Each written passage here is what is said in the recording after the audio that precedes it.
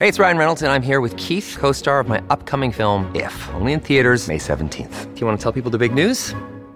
All right, I'll do it. Sign up now and you'll get unlimited for $15 a month and 6 months of Paramount Plus Essential Plan on us. MintMobile.com/switch. Upfront payment of $45 equivalent to $15 per month. Unlimited over 40 gigabytes per month. Face lower speeds. Videos at 480p. Active Mint customers by 531.24 get 6 months of Paramount Plus Essential Plan. Auto renews after 6 months. Offer ends May 31st, 2024. Separate Paramount Plus registration required. Terms and conditions apply if rated PG.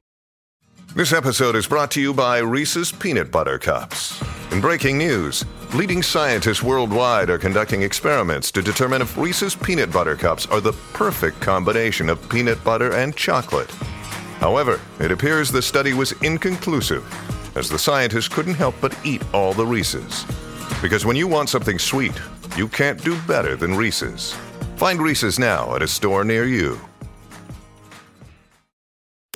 From London to Hollywood and even Santa Barbara. Hello, peasants. It's the Royal Report with Gary Bryan and Lisa Stanley. Hello, Governor. Oh, yay! Oh, yay! Oh, yay! It's not enough to be a duke or a prince, because Prince Harry is now a living legend.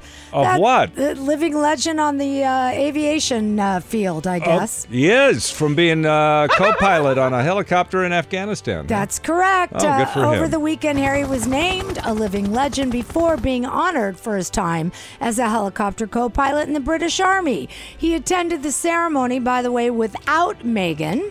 Without makeup? Meghan. Oh, without makeup. I think he had makeup, to be honest with you. And he received his award Good night for from him. John Travolta. This is nice. Thanks very much, Captain John. Thank you for running away. I was 1 year old. I was 1 year old when you danced with my mum. As you told everybody here, and continue to dine out on that probably every single night. But look at us now. It's great. So if we're not going to dance together, we'll fly together. That's it. Thank you. We're done. I'd like to start with a heartfelt thank you to the living legends of aviation. By the way, Travolta is the official ambassador of the aviation. He's a great pilot. And a pilot himself, correct. I By mean, the he way, flies Boeings. He did tell Harry later, because he danced with his mother. He wasn't 1 year old. He said, "Harry, I am your father." No, he did That's what not. he said. Yes, he did. He did Shocking. not. By the way, they honored Harry. This is not like a real serious award, because they honored Harry, but they didn't honor Britain's first astronaut. They skipped him to get to the celebrity.